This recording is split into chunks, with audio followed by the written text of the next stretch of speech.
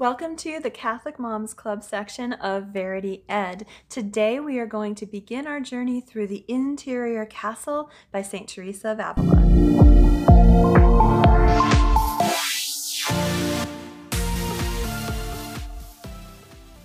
Welcome back to Verity Ed, where parents are primary. This is part one in a series on Teresa of Avila, woman doctor of the church extraordinaire, and it's part of our Catholic Moms Club series at Verity Ed.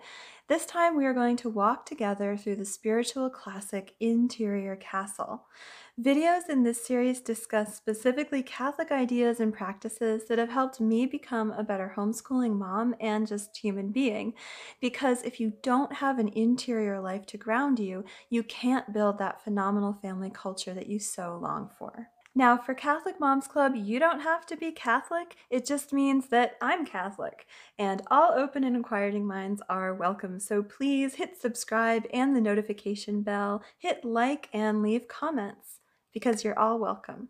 So Teresa of Avila wrote The Interior Castle after writing her autobiography. It was first published in 1577, and she uses the image of a castle to talk about the prayer life and the spiritual progress of a soul from darkness into light, from ignorance of God into the light of Christ and a unity with God that we all seek.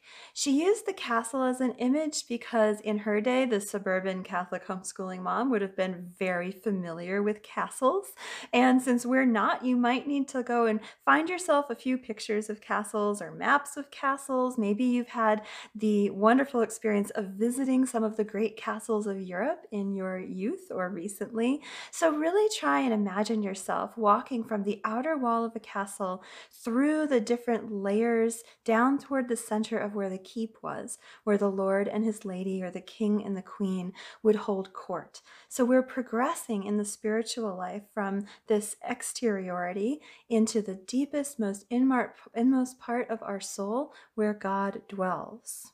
Teresa gives us a kind of a map from the beginning of the spiritual life then, which we'll call the first mansion or castle wall, to the goal of the spiritual life, which is the seventh mansion or the most inmost keep of that castle. The main thing to keep in mind here when you're reading it is that spiritual growth ultimately depends on the action of God. It's not so much us digging in and trying to grasp him as it is his action drawing us towards himself. Because we're dependent on God's action, this is not a hard science. God can raise a soul rapidly from the lowest levels to the highest point of intimacy with him. God is all mercy, and therefore to us, all mystery. So let's begin with the first mansion. So the first mansion. Teresa's soul is a castle in the center of which dwells God.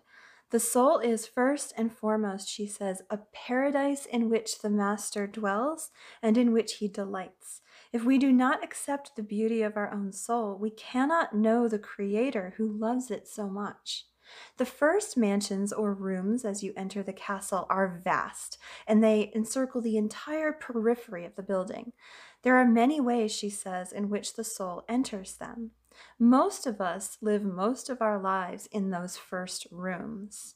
Hell, she insists, is not something God does to us. We choose to exclude ourselves from him. In her imagery, that is, from the castle. It is a willful self-exile from his love, usually in the form of an intentional, fully aware disobedience to his law. So souls, like I said before, in this first room of the castle must not stay there in the outer rooms. Teresa, like a good mother, both fears for them and longs for them to move more deeply into the Father's love. She notes that because these souls are so attached to their sinful tendencies and behaviors and habits, the fear of hell or suffering is often the motivation for their conversion. They see the evil consequences of a life of lukewarm and tepid and sometimes sinful action, and they resolve then to flee to God. Now, of course, we don't want to stay in a place with God where we're living in fear and all of our action and going to him is because I don't want to go to hell. It's not a good place to stay, but it's a good enough place to start. And the great news is that Teresa tells us that as soon as we've decided to start and go back to God, we have already arrived in the second mansion. Kaboom! So, some thoughts on contemplating this first mansion when we're reading it. It is so important for us to understand and even empathize with our fellow men who live in this state. If you're not in the first mansion, go and pull the others out of it. Teresa herself was given experiences both of hell and of the first mansion, and this only increased her love of and zeal for souls. Refusing to think about hell or souls who live without pursuing God leads either to indifference, oh, they're all right, God will take care of them himself, he's all merciful, or to judgmentalism. Well, if you broke the law, you're damned. Too bad for you. You should have checked into that second mansion while you could. But seeing someone who lives in a distracted and mediocre or fearful life, concerned with making it in the material world, that should instead inspire us, I think, to invite them gently and in a way that's attractive to that individual person to instead desire God first.